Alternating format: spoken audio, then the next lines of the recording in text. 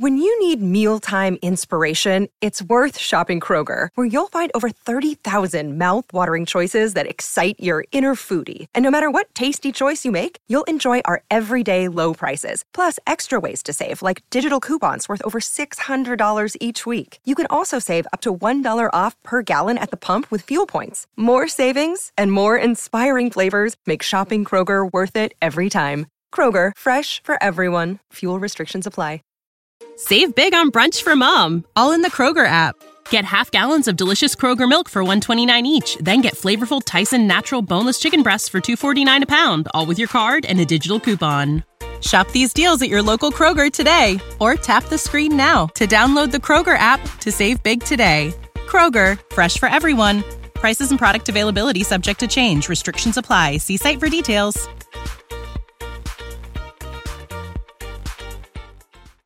Hello? Hello? Podcast Network Asia.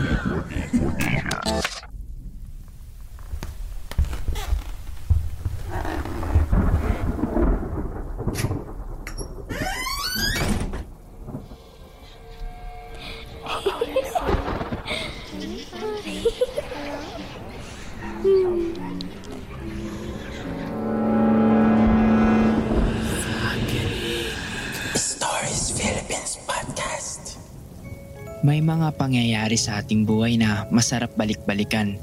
Yung tipong mapapangiti ka na lang sa tuwing maaalala mo ang mga bagay na nagbibigay kulay sa iyong nakaraan. May mga pangyayari rin namang hindi maganda at gugustuhin mong hindi na lang maalala. Dahil sa tuwing naiisip mo ito'y bumabalik sa iyo ang pait. May mga pagkakataon namang kasabay ng pagbabalik tanaw mo sa iyong mga nakaraan. Maaalala mo ang mga taong iyong nakilala at nagbigay ng marka sa iyong pagkatao. Ako nga pala si Rita, isang financial consultant at happily married sa aking husband na si Arnold. Mayroon kaming 3 anak na pawang mga babae at dito kami naninirahan ngayon sa San Mateo. Laki akong probinsya at first year high school ako nang unang tumapak sa Maynila, particular sa Marikina. Kinuha ako ng aking kapatid na panganay upang makasama niya sa inuupahang apartment. Nag-aaral siya sa umaga at nagtatrabaho naman sa gabi sa isang fast food chain sa Cubao. Sa madaling salitay, wala siyang panahon upang asikasuhin pa ang mga gawaing bahay kaya naisipan niyang doon ako patirahin. Noong unang linggo ko sa apartment ay nangangapa ako dahil hindi ako sanay managalog. Nahirapan akong makisalamuha sa mga babaeng kasing edad ko sa lugar na iyon. Hindi ako lumalabas at palagi lang asa kwarto. Nasa ikalawang palapag ang aming inuupahan.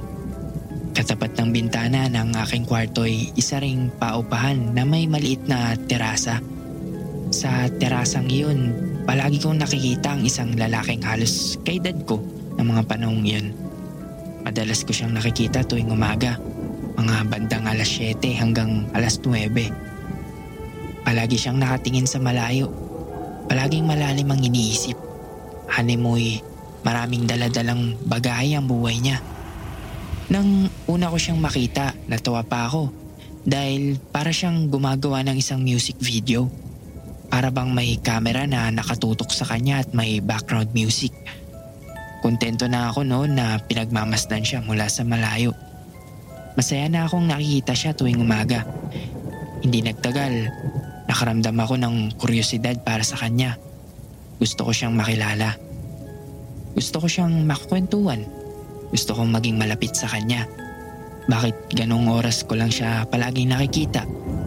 Bakit hindi ko siya nakikitang pumapasok sa eskwela? Yung mga ganong klaseng tanong. Marami akong gustong itanong sa kanya. Bigla akong naging interesado sa kung anong buhay meron siya. Lumipas ang mga araw, ganun pa rin ang naging tema.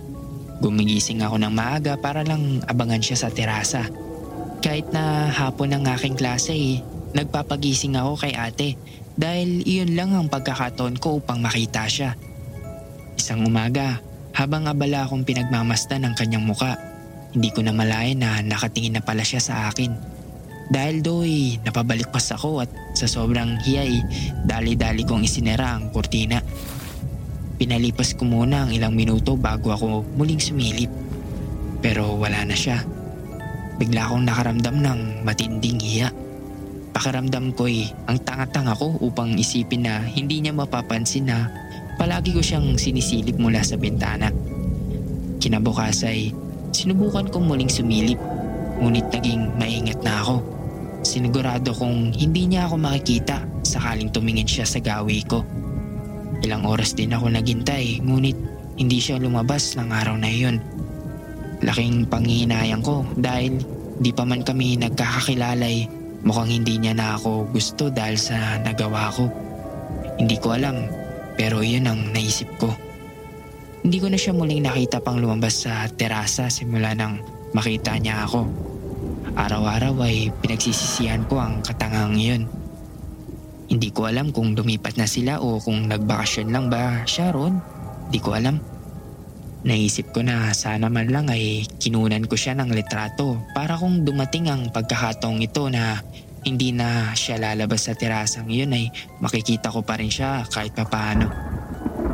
Palagi siyang nasa isip ko at nagbabakasakali pa rin akong makita siya sa mga sumusunod na pagsilip ko sa bintana.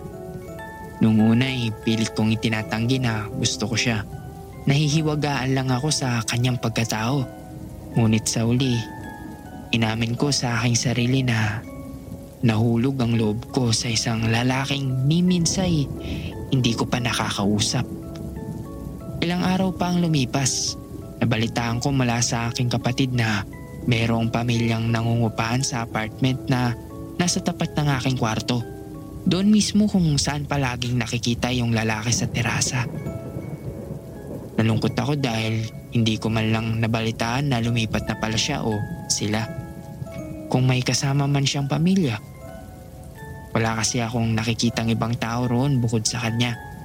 Dahil sa kagustuhan kong malaman kahit man lang pangalan ng lalaki sa terasa, nagbakasakali akong tanungin si ate. Upang hindi siya makalata na interesado ako sa isang tao hindi ko muna direktang sinabi ang pakay ko. Nahihiya kasi ako dahil baka usisain pa niya ako sa mga bagay na iyon. Umalis na pala yung dating nakatira sa tapat natin. Pagsisimula ko ng usapan. Ha? Sino? Napansin kong nagtaka si ate sa tanong kong iyon. Yung dating nakatira yan? Kasi 'di ba sabi mo may bagong nilipat? Oo nga, pero matagal na kayang walang nakatira sa paupahan na yan. Halos isang taon na rin. Nagulat ako sa sinabing iyon ni ate. Hindi ko alam kung nagbibiro ba siya o nananakot. Wala siyang dahilan upang gawin ng huli dahil wala pa naman akong sinasabi tungkol sa lalaking nakikita ko. Hala, bakit nung nakaraan may nakita akong lalaki sa terrace? Hindi ko na sinabi na palagi ko itong nakikita at baka maghinala pa siyang lagi ko itong sinisilip sa bintana. Napakunot ang noo ni ate. Huwag mong sabihin na nakita mo si Andy. Sino si Andy? Tanong ko. Hindi ba sinabi mo na may nakikita ang lalaki sa terrace? Doon kasi madalas magpakita ang kaluluwa ni Andy. Laka! Pananakot ni ate. Ikwinento ni ate na nagbigti si Andy 3 taon na ang makalipas sa kanilang banyo. At walang nakakatagal sa bahay na iyon dahil madalas itong nagpaparamdam at magpapakita sa mga nangungupahan doon. Bago raw ito magpatiwakal ay ilang beses itong nakita sa kanilang terasa at balisa at parang malalim ang iniisip. Hindi alam ni ate ang dahilan ng pagpapakamatay dahil wala pa man siya sa lugar na iyon nang mangyari ang insidente. Ngayon ay isa na lamang kwento ang bagay na iyon. Napatanayan ko na may mga pangyayari pala sa ating buhay na mananatili kahit anong pilit natin itong kalimutan.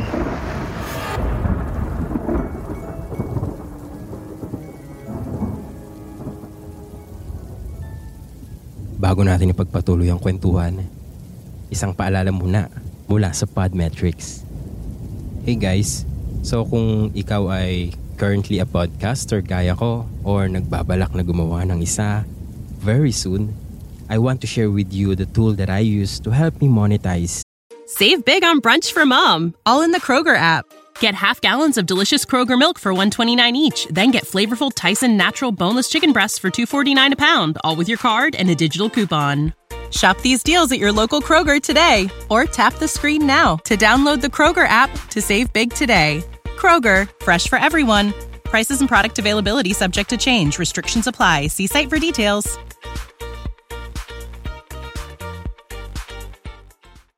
My podcast. It's called Podmetrics. Podmetrics is a platform that allows you to have a full control of how you monetize your podcast. You can collab with brands and choose between the many merchants that fits your podcast audience. It also gives you tips and samples on how to execute your ads properly to maximize your earning potential. Plus, you can track how many of your listeners you were able to convert and know how much you've earned in real time. Yes, in real time. Cashing out is also a breeze. So if you're a podcaster, make sure you sign up by clicking the link in the description of this episode and use my referral code, Stories Philippines Podcast, so you can monetize your podcast too. Thank you so much, Podmetrics, at tuloy na tayo sa ating kwentuhan dito lamang sa Stories Philippines Podcast.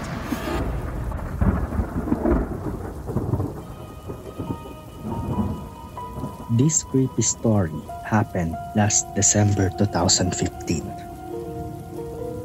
Dalawa kami ng classmate ko na pumuntang UST para mag-inquire for college. Ang sabi sa amin sa registrar, ang Faculty of Pharmacy ay nasa main building. So kami pumunta na sa main building para makita ang main building na yun. Sabi ng classmate ko, ikutin daw namin ang building mula first floor up to the last floor since 1 p.m. pa lang naman. Nung nasa third floor na kami doon banda sa hagdan pa fourth floor, nag-iba yung aura ng lugar. Sa isip-isip ko, baka dala lang ng pagod dahil mula first floor hanggang third floor na ang inakyat namin. Then pag akyat namin, may naaaninag kami sa bandang dulo na babaeng nakaitim na nakadungo sa bintana na parang may tinitignan sa ibaba. Nung medyo lumapit-lapit na kami sa kanya, doon ko lang mas naaninag na siya ay madre. Yung suot niya ay parang kay Valak ng The Conjuring. Medyo weird kasi di man lang siya naiinitan knowing na tirik ang araw sa kinatatayuan niya dahil tanghaling tapat ng oras na yon at nakasuot siya ng pangmadre.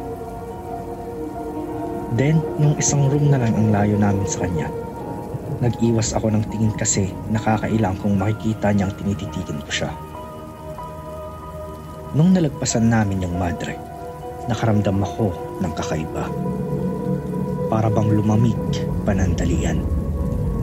Nakakapagtaka lang kasi wala namang lumbas na estudyante sa room kung saan nakatayo yung madre.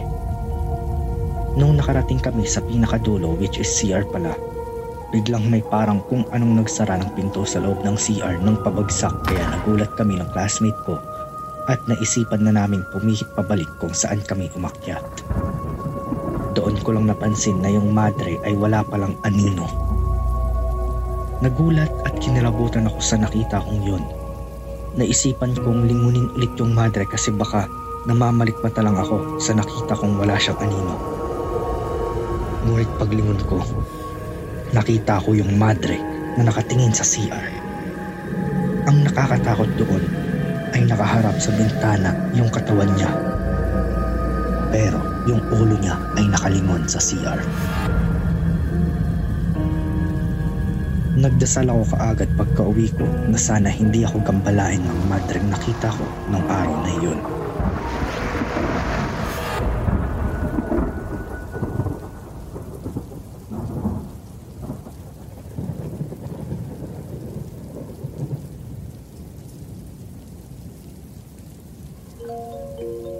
Alas 6 ng hapon nang nagkayayaan yung barkada ng kuya ko dahil magsasalo raw sila sa birthday tipu ng girlfriend ng isa sa mga barkada niya.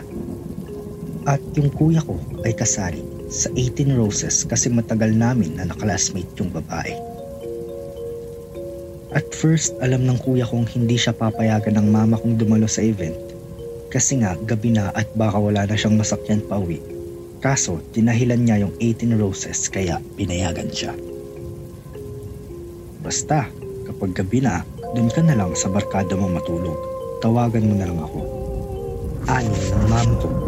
Dali-dali namang umalis yung kuya ko habang suot-suot yung taksido na pinahiram sa kanya ng barkada niya. Alas 8 ng gabi nang nakatanggap ng message yung mama ko galing sa kuya ko at sabi, "Ma, mukhang bukas na lang ako makakauwi kasi alas 9 magsisimula yung event." Hindi na nag-reply pabalik yung mama ko. Alas 10 uli ng gabi nang makatanggap si mama ng message kay kuya na may matipid na salitang, "Mama." Medyo nawirduhan si mama nung time na yun at syempre ako na rin. Yung dahilan namin ay baka discontinued message lang mo. Naulit pa ito ng alas 11 ng gabi na kung saan natutulog na kami ng mga oras na yun. At nung alas 12 ay nakareceive ng tawag yung mama ko galing kay kuya at dali-dali niya naman itong sinagot. "Hello?" Mga 5 beses sinabi yan ni mama ng napakalakas at maririnig ko yun kasi magkatabi lang naman kaming natulog. Kaso, ang pinagtataka ni mama ay kung bakit hindi nagsasalita si kuya sa kabilang linya at kung bakit parang zero noise yun. Di ba nga, nasa event sila so imposibleng walang ni isang tunog ng nagsasalitang MC or sigawan ng mga tao sa paligid. Kaso, ni isang tunog ay walang narinig si mama. Doon na siya kinilabutan. Ito pa. Ayon sa kwento ni mama, may kumatok sa pintuan namin bandang alas 3 ng gabi. Naalimpungatan din siya dahil sa kahol ng aso namin na nakatali sa gilid ng pintuan namin at 2 metro ang layo. Pinagbuksan yun ni mama at dun tumambad yung kuya kong seryoso ang mukha at parang blanco ang ekspresyon. Yung parang lutang kumbaga. "Oh, ba't ka pa umuwi? Balo ka ba?" Ani raw ng mama ko sa kanya. Hindi raw umuibo si kuya at sa halip ay sinagi lamang siya nito at tumiretso sa sala at naghubad ng medyas. "Di ba sabi mo sa kaibigan mo kang matutulog? Alas 3 na ng gabi at nagawa mo pang umuwi. May nasakyan ka pa ba pauwi?" Tuloy na paninermon ng nanay ko sa kanya pero hindi raw ito kumibo. Nabaling ang usapan nang mapansin ni mama na hindi pa pala na isasara ng kuya ko yung gate ng bahay. "Isarado mo muna yung gate bago ka matulog." At sa pagkakataong yun ay dahang-dahang tumayo yung kuya ko at lumabas ng bahay. Si mama ay naiwang nakaupo sa silyang kutsyon namin sa sala habang nag-aantay na bumalik ang kuya ko. Ngunit lumipas ang 5 minuto at di pa ito nakakabalik na siyang pinagtaka ni mama. Dali-daling sinundan sa labas si kuya at napagtanto niyang nakasarado na ang gate at wala na rin yung kuya ko. Sa oras na yun ay binalot si mama ng galit kasi kutob niya o umalis na naman si kuya. Hindi na ulit nakatulog si mama at sa halip ay naghintay na lang siya magdamag sa sala hanggang sumapit ang kaumagahan. Alas 7 ng umaga nang magising ako sa sermon ng mama ko. "Bunyemas ka! Ba't umalis ka uli kagabi?" Nagugulahan si kuya habang daladala yung balot niyang tuxedo sa plastic at nakadamit pambahay na. "Ha? Di ba nag-text ako sa inyo na bukas na ako makakauwi? Di niyo ba nabasa yun? Tsaka anong umalis ulit? Dun nga ako natulog tinatarantado mo ba ako? Nakatanggap nga kami ng message mo at tawag kaso wala ka rin namang sinasabi." "Ah? Anong tawag? Hindi ko kayo tinawagan sa gabi." "Ano tong nasa history ko? Tignan mo." "Ewan ko dyan. Promise, maniwala kayo sa akin at saka nag-expire na yung promo ko nung 8 PM kaya yung huling message ko na lang yung nagpaalam akong sa kaibigan ko makikitulog." At sa mga oras na yun ay binalot kaming lahat ng pagtataka at pagkagulo. "Hindi ka umuwi kagabi ng alas 3. Kumatok ka pa nga sa pintuan natin. Kinakahulan ka pa nga ng aso at saka nadapisan mo ako sa siko nung dinaanan mo ko." Sabi ni mama habang nakakunot lamang ang noo ni kuya. "At saka nung inutusan kitang isarado yung gate ay hindi ka na bumalik ulit. Baka nagsisinungaling ka lang." "Ma, maniwala ka." Support for this podcast and the following message come from Kuwento. Corient provides wealth management services centered around you. They focus on exceeding your expectations and simplifying your life. Corient has been helping high achievers just like you enjoy their lives more fully, preserve their wealth, and provide for the people, causes, and communities they care about. As one of the largest integrated fee-only registered investment advisors in the U.S., Corient has deeply experienced teams in 23 strategic locations. Corient has extensive knowledge spanning the full spectrum of planning, investing, lending, and money management disciplines. Leverage Corient's exclusive network of experts to craft custom solutions designed to help you reach your financial goals, no matter how complex they may be. Real wealth requires real solutions. For more information, connect with a wealth advisor today at Corient.com. That's Corient.com. Corient.com. For the ones who work hard to ensure their crew can always go the extra mile, and the ones who get in early so everyone can go home on time, there's Grainger, offering professional-grade supplies backed by product experts so you can quickly and easily find what you need. Plus, you can count on access to a committed team ready to go the extra mile for you. Call, click Grainger.com, or just stop by. Grainger, for the ones who get it done. Sa akin, gusto mo i-video call pa natin yung tropa ko o di kaya sa mama niya para malaman mo sa kanila ako nakitulog kagabi. Talaga ba? Sino yung umuwi kagabi?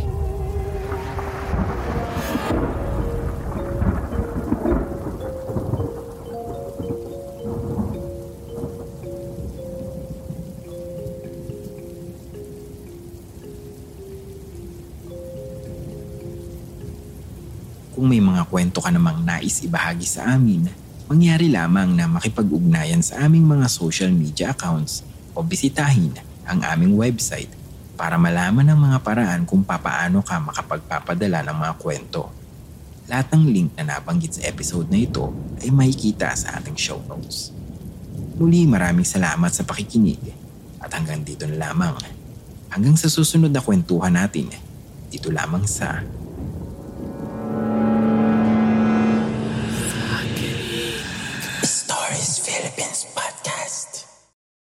The views and opinions expressed by the podcast creators, hosts, and guests do not necessarily reflect the official policy and position of Podcast Network Asia. Any content provided by the people on the podcast are of their own opinion and are not intended to malign any religion, ethnic group, club, organization, company, individual, or anyone or anything.